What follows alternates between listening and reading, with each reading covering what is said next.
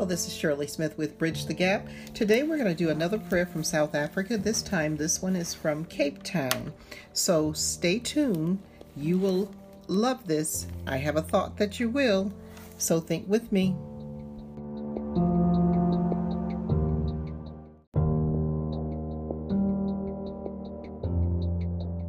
Hello, this is Shirley Smith with Bridge the Gap. Today we will do another prayer from South Africa, and this one is from Cape Town, South Africa. It goes like this. It's a litany of rejoicing. For rebirth and resilience, blessed be God. For the spiritually humble, glory to God, hallelujah.